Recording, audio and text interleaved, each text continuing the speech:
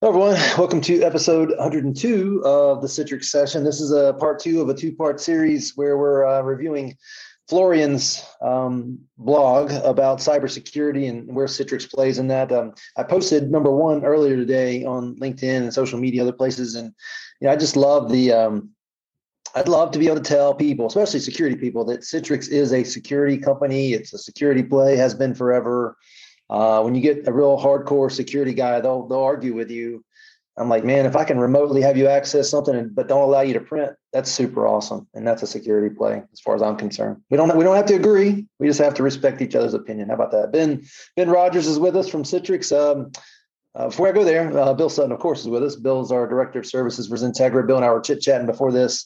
We're gonna have to clone him. He's got a lot going on. Yeah, there's a lot going on for sure. Yeah.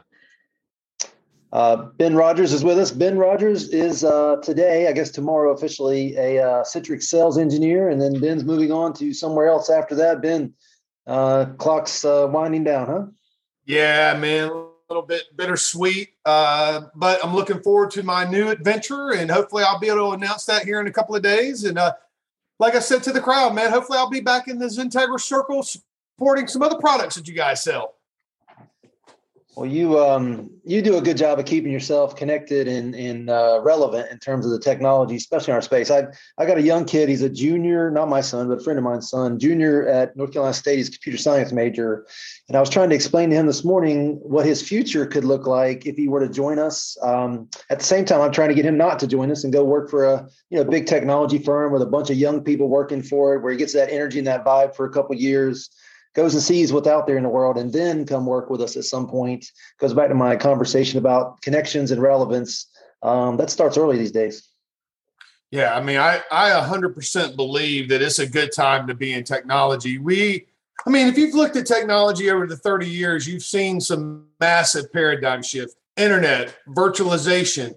And I think cloud is right. We're right at the beginning of that cloud paradigm shift, where if you're in this industry, you've got plenty to do, plenty of work, just like you two guys said. Y'all need to clone yourselves. It's a good industry to be in. And so, man, I'm very proud that I've landed here, and very proud that I've been able to make a flourishing career, and hopefully it'll last for another 15 to 20 years. But it's a good time to be in tech, in my opinion.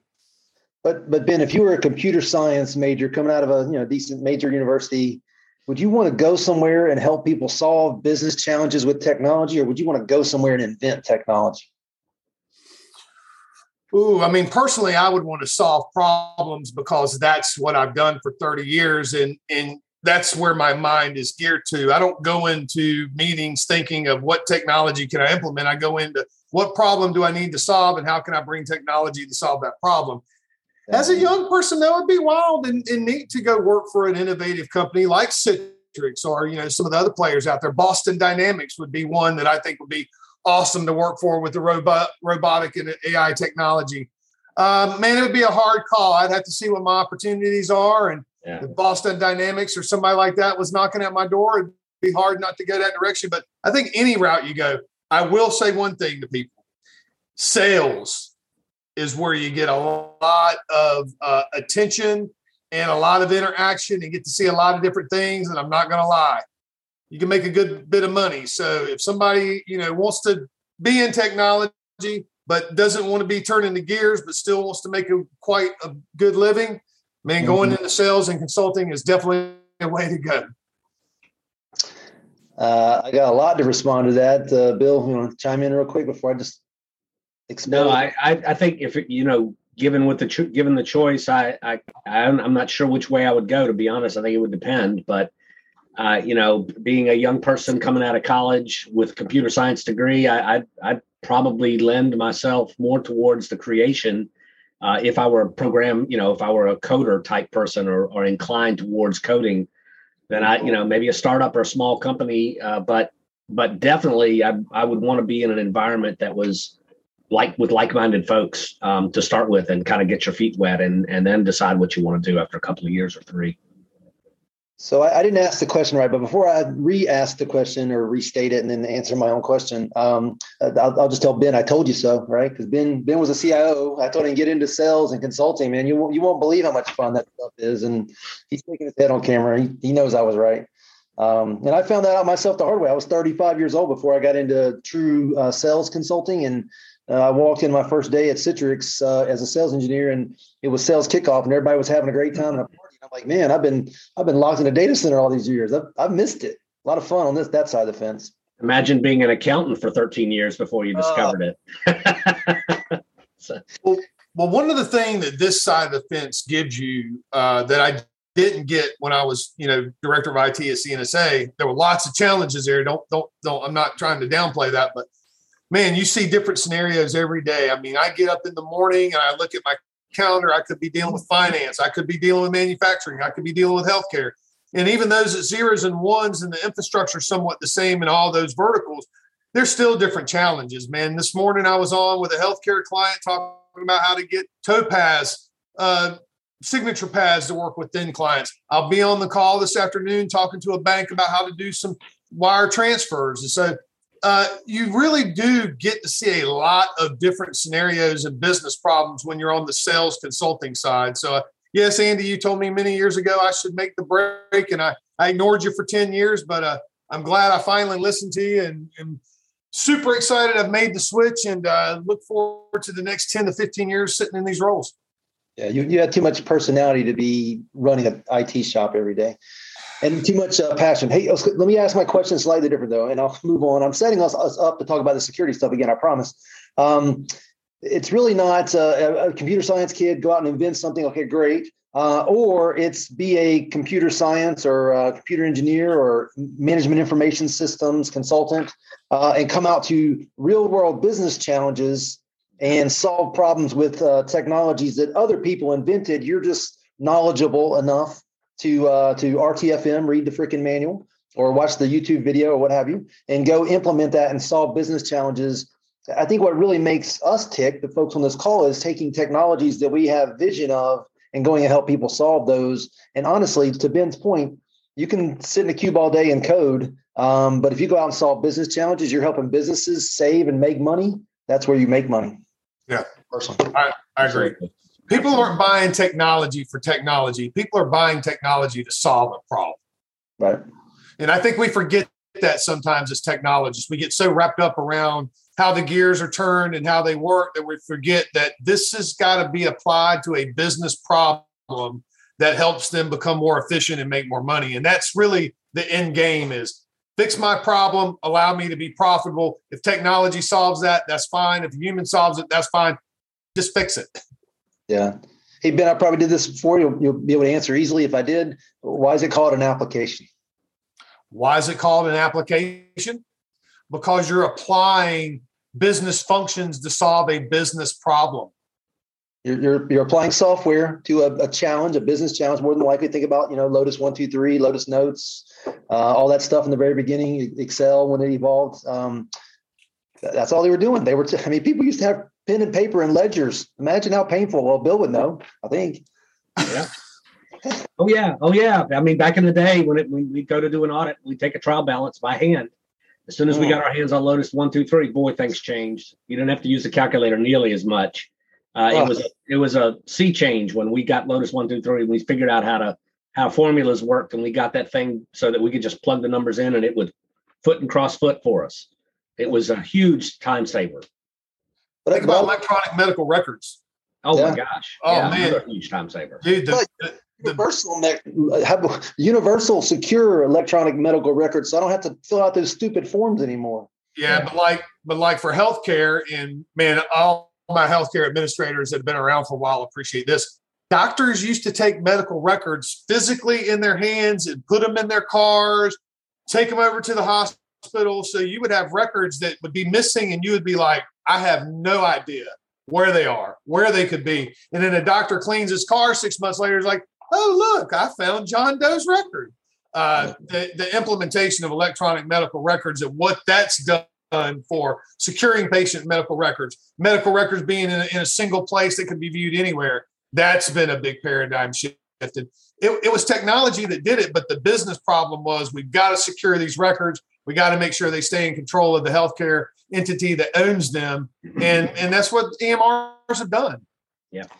Well, let's use that to talk about part two of this blog, and that is Citrix as a trusted partner platform that you, Mr. Organization, have chose to implement is helping you solve more challenges than just remote virtualizing that app. And some of those challenges, whether you know it or not, are related to security and risk. So I'll just go back through the 4 things that Florian points out in his blog. Accept the risk, avoid or eliminate the risk. That would be great if we can all do that, but that's not real. Mitigate the risk or transfer the risk.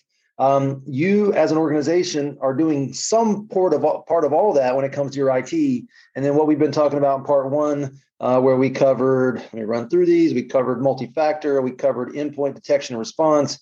We covered SIM tools. We covered privileged access. We covered patching. We covered backups. I mean, something as old and as boring as backups is extremely important. And now we're going to cover some more things around how Citrix, as a platform, as a trusted partner in all this for the customer and the partner, Xentegra in this case, gives you the ability to answer those cybersecurity challenges, and you might not even know you're doing it in many of those cases. The first one we're going to talk about as part 2 here is remove end of life and end of support devices, so EOL and EOS devices and software. We got a project right now. I won't go into detail. Bill, you can chime in a little bit. I think they've got 2008, 2012 servers, and man, we walked into it eyes. We didn't know that was going to be the case. We just assumed it wasn't. They've got a problem. We've got to help them solve it. There's a lot of end of life stuff out there still. Yeah, we had one. We have one right now that you may or may not be aware of, where the customer's running. And you're gonna love this, version 4.5 of Citrix and version 6.0 of Citrix. Still running in production, running on 2003 servers, 2008 R2 servers. None of that's supported. So we need to get them moved up. But obviously the applications are a big part of that, and whether they're supported. That's what the project is all about. But we still see a lot of this stuff out there on occasion, anyways. It's still out there. Yeah.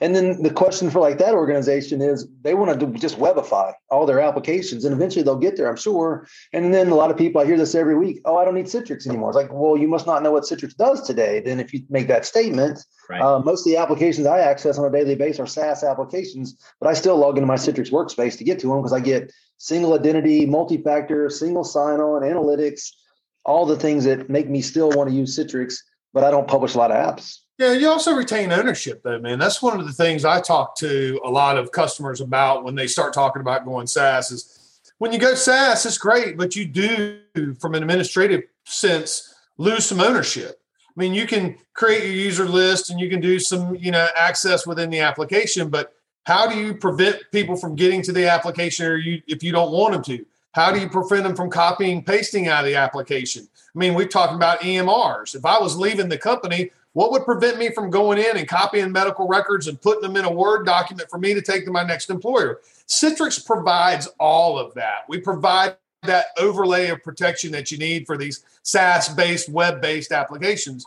One of the things I can say about this particular part of this blog is that, this is huge for companies that have legacy apps that they can't get off of, whether it's for reporting purposes like healthcare. Healthcare has to keep medical records around for a minimum of 7 years. If you're in pediatrics, it's to the person's age 18 to 21. So some companies can't just let these legacy applications go away, and they still have to be under demand to secure them. Citrix fits in really good there. Run that application in a Citrix environment and secure it with Citrix. You can make it accountable. You can make it where it's secured as far as access level. You can put some security policies over top of it to prevent copy, paste, and print. So end of life, people get worried about that, but Citrix really does have a solution that will allow you to extend the life of that application with modern day security. Yeah. And Ben, this section we're talking about here really calls out Citrix virtual apps and desktop, and 100% true. Like we can keep running old stuff if we need to, and keep it alive and have it for referenceability that you couldn't if it was all SaaS. But at the same time, this also some of the other technologies that Citrix sets you up for the future. So when the app goes from x86 to a newer version of x86 or goes full SaaS, you've got a natural transition. Okay, how do I get to it now? You log into the same place, so Citrix Workspace. You log into the same place you did yesterday. It's just now an icon here versus there, and we even named it in such a way you know which one to go to. Yeah, exactly. Yeah. Bill, chance to chime in on that one a little more, or before we move on? No, I think we covered it pretty well on the EOL piece. Yeah, I completely agree with what Ben was saying regarding the presentation of these older legacy apps via Citrix. Securing them that way really does benefit the customer and allows them to provide access in the same way they do their current apps to the older apps. Yeah. So this next section talks about something newer in the world of Citrix in terms of more and more making them a security conversation. And the title of this section is Block Internet Access to Vulnerabilities. I'll go ahead and say the two products, Citrix Secure Private Access and Citrix Secure Internet Access. I, like many people, kind of get confused on all the different new things Citrix is doing. Can you guys help unpack what Citrix is doing to help with the protocol flows of applications and the different protocols that go along with those applications? Ben? I can start. I'm going to go with Secure Internet Access right off the bat because this is a product that I thought was phenomenal when they introduced it to Citrix. One of the problems that I had where I was at was that people would access the internet, and if you didn't have any kind of rules that would prevent them, man, they would go everywhere. So in the early days, you would walk down the hall and you'd see people minimizing windows as you would walk down the hall. Here comes the IT director. Don't let him see what we're in. When we implemented a secure access model, we then were able to go, okay, here are the areas of the company here are the areas of the internet you can go to. Here are the areas of the internet you can't go to. We blocked them. Well, that was I had a device on site that would do that. And so for me, with a multi-site, I had to get all my sites to that single device. What secure internet access does, which would be perfect in my old scenario, is it's a cloud service. It's sitting out there. So I don't have to have a robust WAN that ties everything back to a single spot that then's looking at a single device for these rules. This is a service, so I can take my individual sites and drive them to this service. And what that would do is give me internet protection. If, let's just say that a ransomware payload did get on a machine, when it was tried to execute, it would be blocked. And so there's just a lot of power here with, this is a next generation firewall that's sitting out on the internet for consumption. And so it takes away a lot of problems of having wide area network, driving traffic back to a single location. You now can have multiple locations, drive them all to this service. The rules can be across the whole enterprise. So you got one pane of glass to implement all these internet-based rules. It's a really good solution and something that I don't think a lot of people realize that Citrix has gotten into. We now can provide next generation firewall access and protection and provisioning from this cloud service. Yeah. So I want to throw one little piece in there, and then I want to hear Bill's comments. I like this. I like what it does. What gets me most excited about this is the silliest trivial thing. The fact that the Citrix Workspace app is already on my devices and that bit of code is in there, and I don't have to add another agent. Right, exactly. So Ben, go ahead. No, but go ahead, Bill. I was going to say, Ben, secure internet access. This is just so that I'm clear, because this is one that I'm not that familiar with, to be honest with you. This is kind of like the old web. It's beyond it, but it's kind of like the old web filtering capabilities that we've had. To your point, where you can say you can't access these specific sites during this time.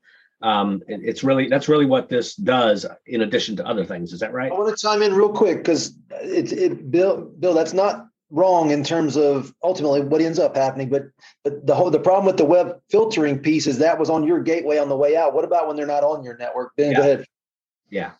Yeah, I mean, you're exactly right. And Andy, you make a good point that I was making, is that you can drive any site to this. So, man, mergers and acquisitions, you've merged with a company or you've taken over a company, but they're not necessarily on your network, but you need to provide internet access day one.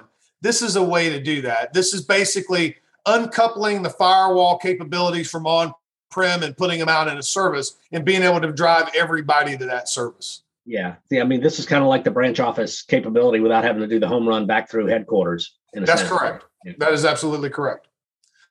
What I would love to see, now this is a wish list, and I've talked to Citrix about this, is, we've got this service, man, it would be cool if we could bring that service down to our ADCs. and run a little bit of this on the ADC. So you then could make the ADC a gateway for companies that did have ADCs.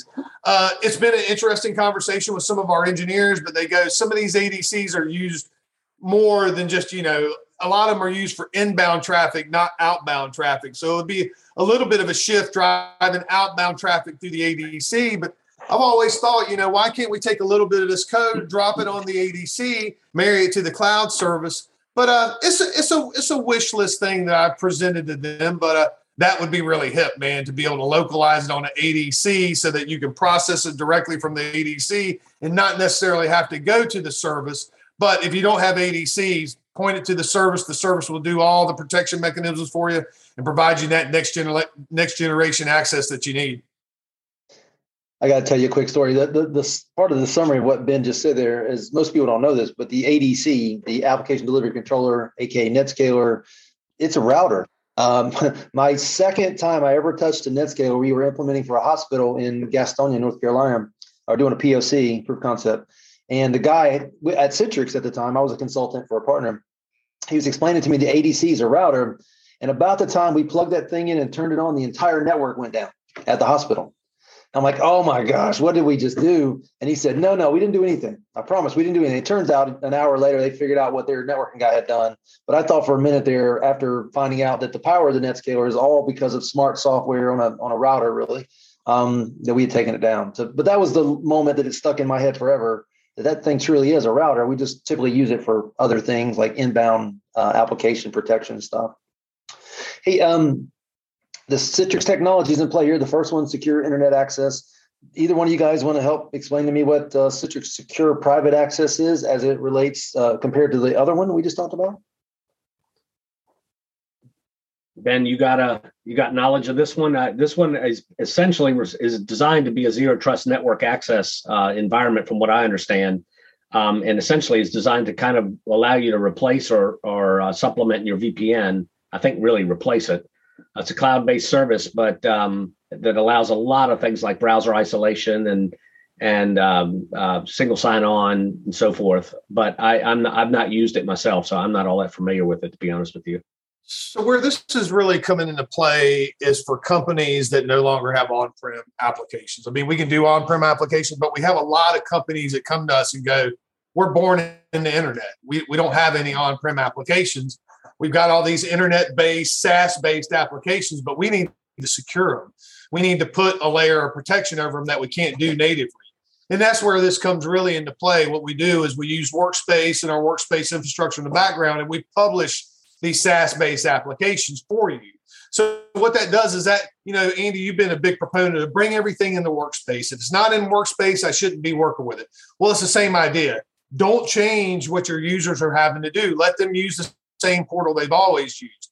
And then with secure private access, we then can publish these SaaS apps and we can put protection over them, copy, paste, print, and all that jazz. Another component to this is exactly what you said. We can get into where we can have a direct access into the environment without it being per se a VPN. We don't have to open up all of that traffic. So where I thought this was pretty neat is, let's say you've got a wearable device that needs access to an inbound application. That's where something like this would come into play. You've got something that needs to talk directly to a machine that's in that data center. We can publish that through the secure private access. That's great. That helped me a ton. And now that you talked through it, I do know what that thing is. Me too. So absolutely. All right. So the next section here talks about Citrix Secure Access. I was at a 50th birthday party this past weekend and, talked to yet another guy that's involved in IT at a financial institution. And they are, because of the pandemic, they're all out running VPNs and he's a smart guy. I only took like 4 words out of my mouth before he knew. Yeah, I know it's not what we should be doing. It's just what we're doing. It's how we reacted when the pandemic hit. Citrix, when they made the acquisition of the NetScaler, Citrix, when they developed the secure and gateway interface, CSG, that stayed around forever. What was it called before that? Bill, do you remember? Before CSG, it was called Infuse. Infuse, yeah. Yeah. Anyway, so Citrix knew early on, and I'm talking late 90s, that remotely accessing this stuff without a VPN was where it needed to go. Simple, secure. But there's still tons of companies out there running VPNs as a way to access this stuff. VPNs are a funny thing to me because a lot of people go, oh, well, it's just giving us access to this. And the question I have is, have you done an inventory of your ACLs lately? Have you tested your ACLs? Do you know what all your ACLs are doing? And man, unfortunately, 9 times out of 10, you get people going, nah, we haven't done it. And so I think VPN has a place, but I think when you're managing VPNs, you've got to be on top of that. And in my opinion, you got to be inventorying that quarterly, if not monthly, just to make sure there's no rules in there that would allow access.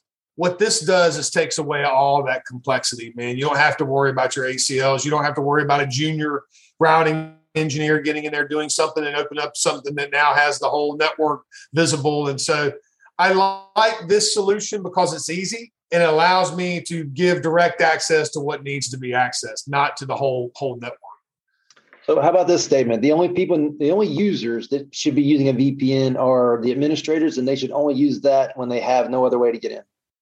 I agree with that. I mean, like for me, you could publish your administrative desktops through Citrix. So I don't think I would give any administrator VPN. Now, I might give them a back door in case something with Citrix was down, but the way Citrix is today, you can make it pretty robust and almost make it where it won't go down. So if I was back in director level, CIO level, I might go, no VPN.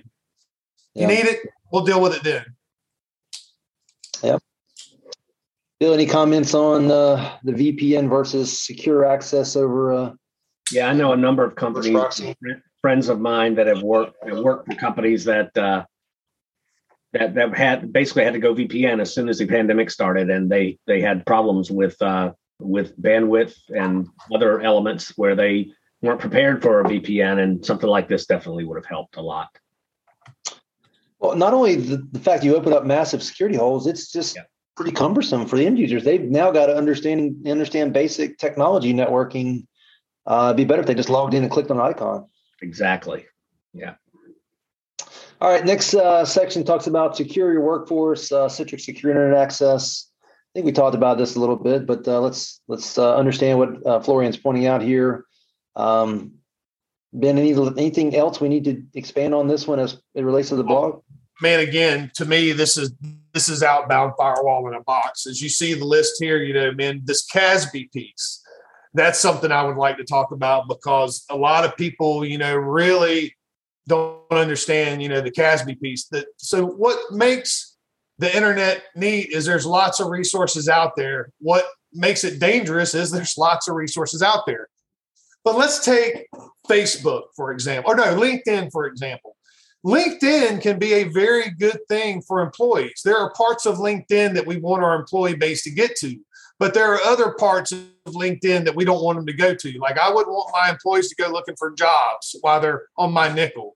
This is what this CASB does, man. This CASB allows you to grant access to LinkedIn, but to only certain portions of LinkedIn. So I could say, hey, if my IT people are looking at advanced education and they want to do something with ISC squared, give them the ISC squared information out of LinkedIn.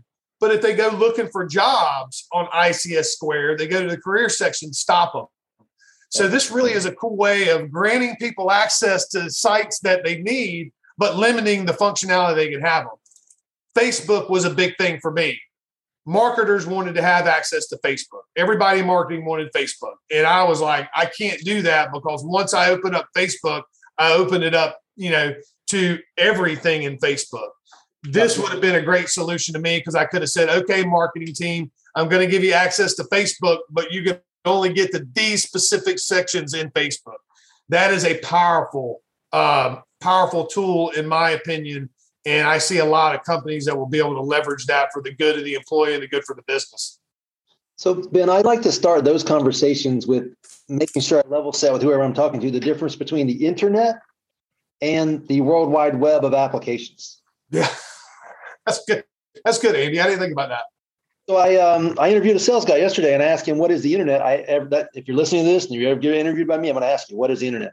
And the internet, right, is just this public, and it's this public network that's blended and meshed with private networks all over the place, and can get your traffic where it needs to be. Back in the Al Gore days, we used to talk about the World Wide Web. And really, the World Wide Web is just a bunch of applications that you access through the internet, SaaS applications, or just applications. Let's call them applications for this conversation. And what this CASB type stuff with secure internet access really allows people like Ben in his former role to get smart about what applications he lets them access versus just trying to pin down which sites, which network sites he can get to, right? That's correct. And once you get people thinking internet is a network, and the World Wide Web, that www that we still type in sometimes, that's really what you're talking about. You're not talking about the internet, you're talking about the web. Now, unfortunately, marketing and things have got us to where we just think internet is everything we touch that's not ours. You really can't have this conversation until you pull those two things apart. Andy, it's funny. You're talking about that, and some of your words are reverberating in my head. It's not cloud, it's clouds. And clouds are apps as a service, infrastructure as a service, platform as a service. I mean, it's just, you got to be careful. I'm actually talking to one of your C-level people later today, Ben, and he and I are having a conversation. I'm not sure he knows the difference between what I'm talking about, what he's talking about, because he's talking the marketing speak. I pull him down a level, and then we're going to talk again just to make sure he understands what my concerns are. But it's just normal. I mean, the whole world, like, is it a cola? No, it's a Coke. Well, no, it's not. It's a cola. No, it's a Coke. Oh, okay. All right. The last piece with this that I would say, man, that's really killer is the real-time reporting. Man, you have something weird come up, man, go in this reporting engine, it'll help you drive out. Or, I was one time researching something for CNSA, and during my research, I found something that was quite interesting to the company, and we didn't realize that we had created that rule to do what it was doing. And as soon as we got in and started drilling into some reports, we realized that, we created this. It's for a specific purpose, but a lot of people are using it that shouldn't be. So we had to clip some of the access back. But I would have never found that unless I was doing a report against something. And so this thing has a very robust reporting engine. You'll be able to tell what your users are doing, what sites are being accessed, how long they're being accessed, just a litany of things that administrators, CEOs, CFOs want to know about what's going on their internet service. And Ben, it's smart enough to tell you when anomalies start to happen and people start going places they hadn't been going. It can at least log that and maybe even alert you on it. Yeah, I think it can do some alerting. I mean, I think it's limited, but the biggest thing is being able to clip and report on it and then being able to respond if you need. Well, it's just like what's the most valuable, one of the most valuable commodities we have, and that's data, and the ability to get that data out of there. And we've got customers now that are running older versions of Citrix, like we talked about earlier. And, in one case, the customer has like 130 apps that are published. And we're like, well, how many of these are actually used by users? Well, I think it's 10. It's only 10. Well, which 10? Well, I think it's these 8 and maybe this one and maybe this one. They don't have the data to support it. So the ability to have that data somewhere, whether it's the cloud or whether it's on-prem, but in this case, being to get it through the cloud, being able to get the data and analyze it for that sole purpose, that single purpose of what apps are being used is huge. And then you take it to the next level. Like you were talking about, Ben, the ability to see in real time what users are doing, what's the load on the network, who's accessing what from where, and so forth. All that data is valuable, very valuable to the business to be able to monitor and report on what's happening in their organizations. So this next section is secure your access, secure private access. I think we kind of got ahead of ourselves when we talked about the other section, but let's just succinctly, Ben, if you don't mind, just restate what secure private access is and hitting these bullets that are here that are particular to point out. Well, I mean, we've kind of, talked about secure private access being able to protect your internet and your SaaS-based applications. Man, I want to open up the door here for a minute, Andy, and talk about BYOD, because it's interesting when you're working with customers. Some customers still think that they need to own the endpoint device.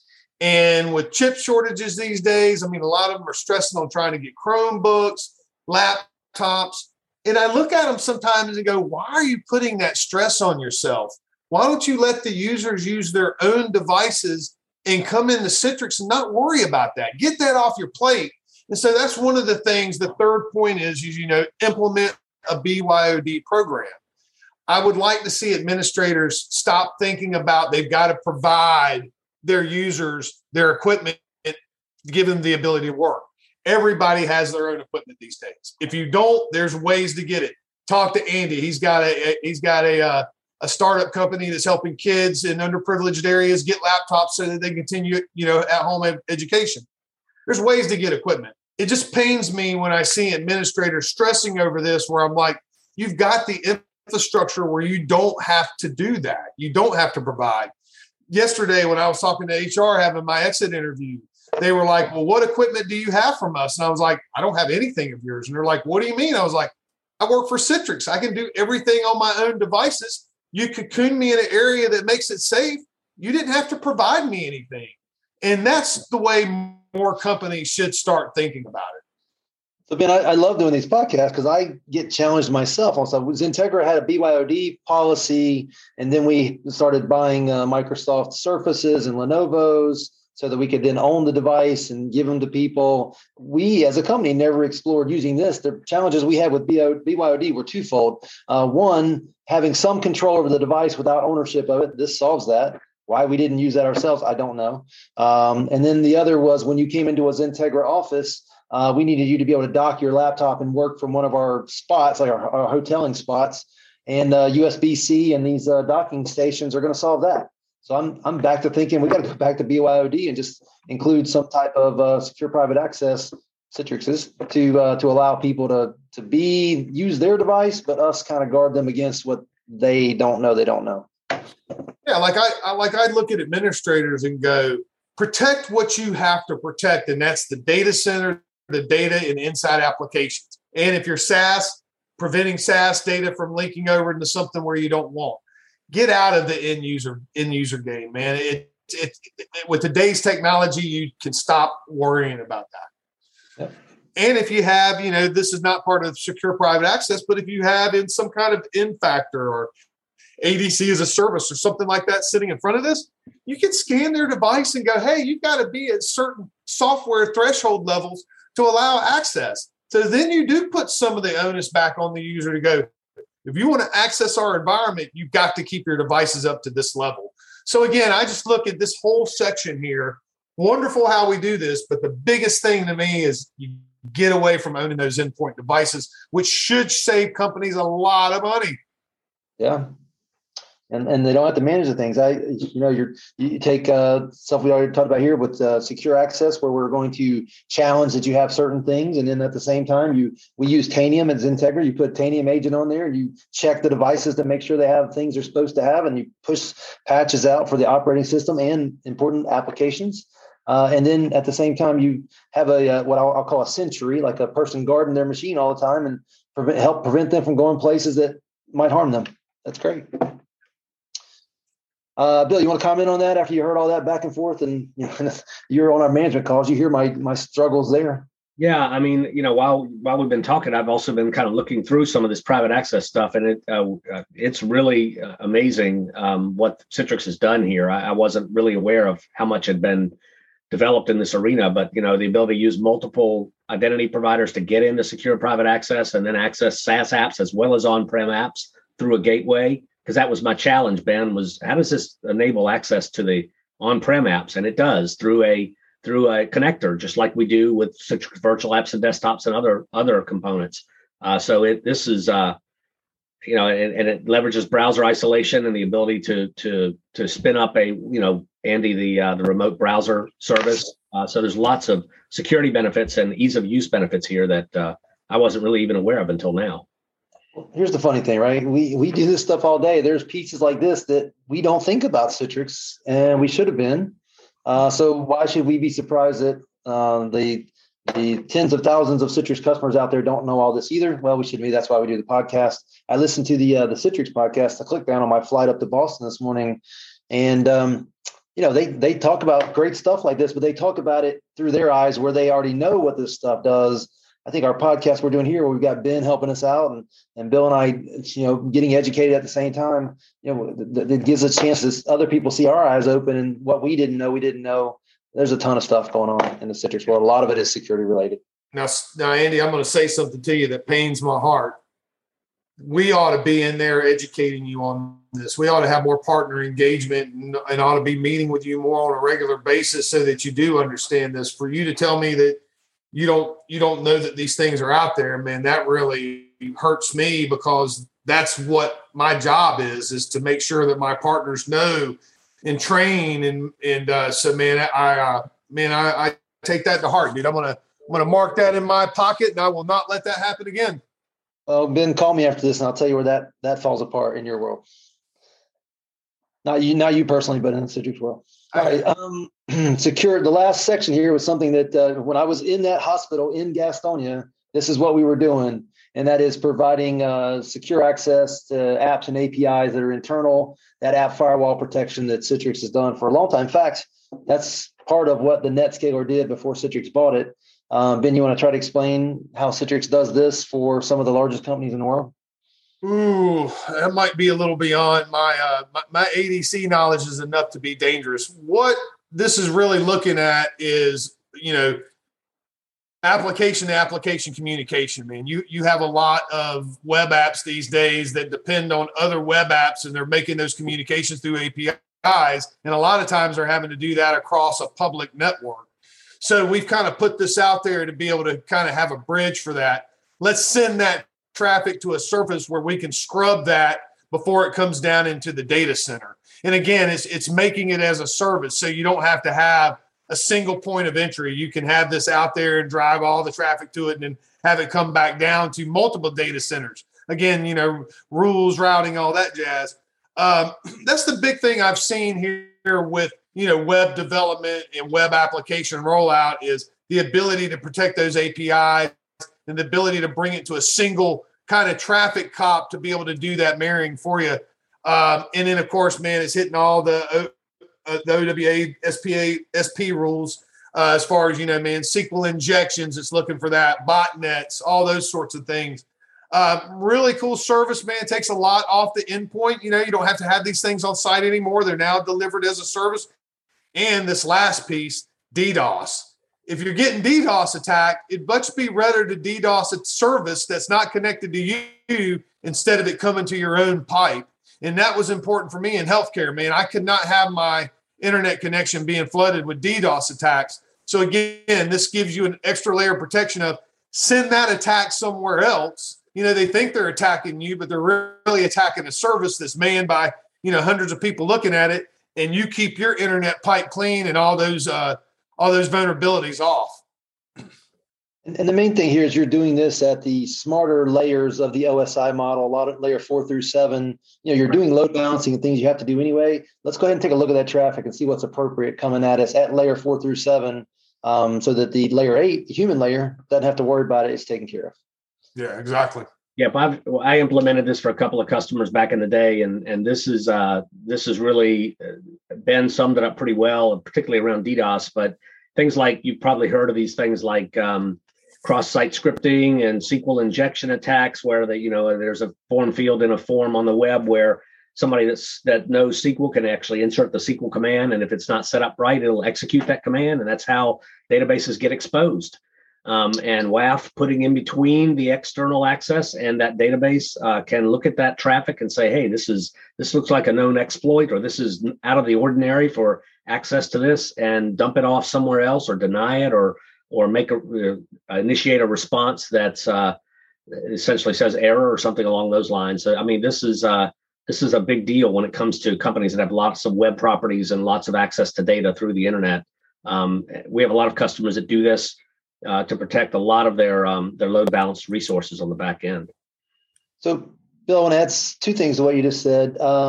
You said web apps, and that's 100% true. But these days, that's very, very extensible and bigger than people think because of all the APIs that you might be open. Right? Yeah. It's not like a website, right? You go to a website, okay, great.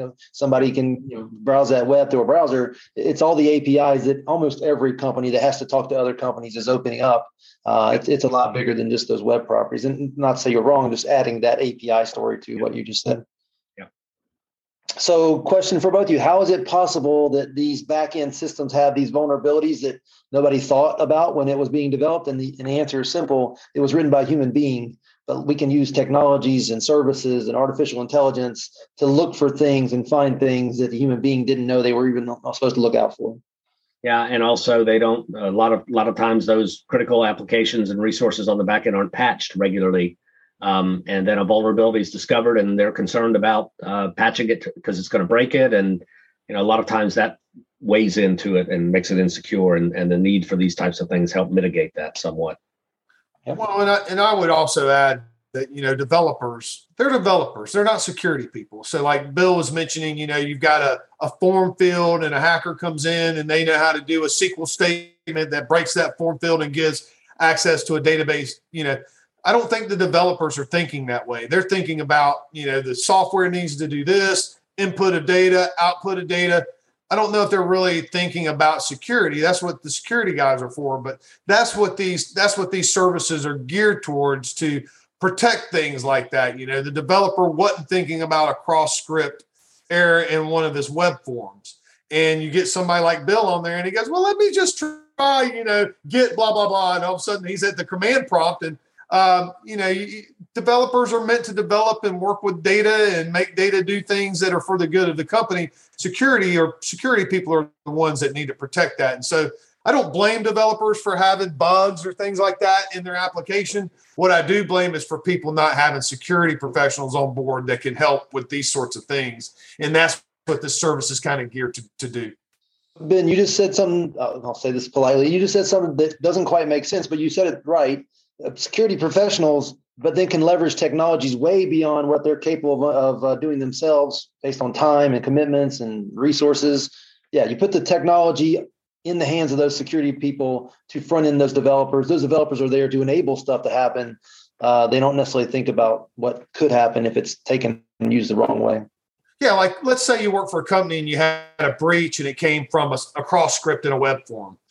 I don't know if I would feel good about attacking a database, a software programmer for that. Now, if it was a software programmer that was skilled in security, then yeah, that might be a different conversation. But I'm not sure that an application developer might understand that vulnerability. And that might not be something they're thinking about, where a cybersecurity person, that's going to be at the top of his list. So it's just, I don't know.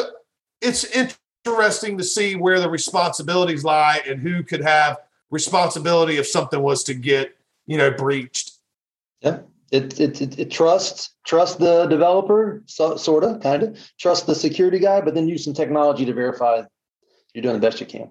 Yeah, and these are all things, Andy, as you mentioned, that I don't think a lot of customers realize Citrix is involved in now. When I talk to customers, they go, "Yeah, you're that virtualization company allows us to get the apps remotely," and you're like, "No, man. I mean, that is a strong part of what we do, but there are other things in our portfolio now that does make us play in the security realm, in my opinion." All right, so let's do this. We're at the end of time. Everybody's got to go. Bill, if I were to say the number one reason why customers don't understand all the other things Citrix does is because of all the good it's done with the virtual app and desktop being such an overwhelming success, any truth to that? I think there's a lot of truth to that. I think also they're kind of, I go back a number of years, Andy, you probably remember this, where the old concept of the one trick pony. I think that as much as we've tried to get away from the one trick pony, it's still the albatross. It's a good albatross because it's a solid product that addresses a lot of needs. But I think a lot of folks still, to Ben's point, view view Citrix as the company that is delivers virtual desktops and virtual apps. But there's so much more beyond that. I mean, that has some inherent security benefits, as we've discussed, but Citrix has come a long way in some of these other areas. And I'll be honest, I've learned today some new stuff that has intrigued me enough to go start searching and learning more about this, particularly the secure private access. Victim of their own success. Correct. Well, Ben, appreciate you being part of this. We'll catch you on the other side when you land where you land and get you loop back in. But it's been great having you on. Yeah, man, I would agree.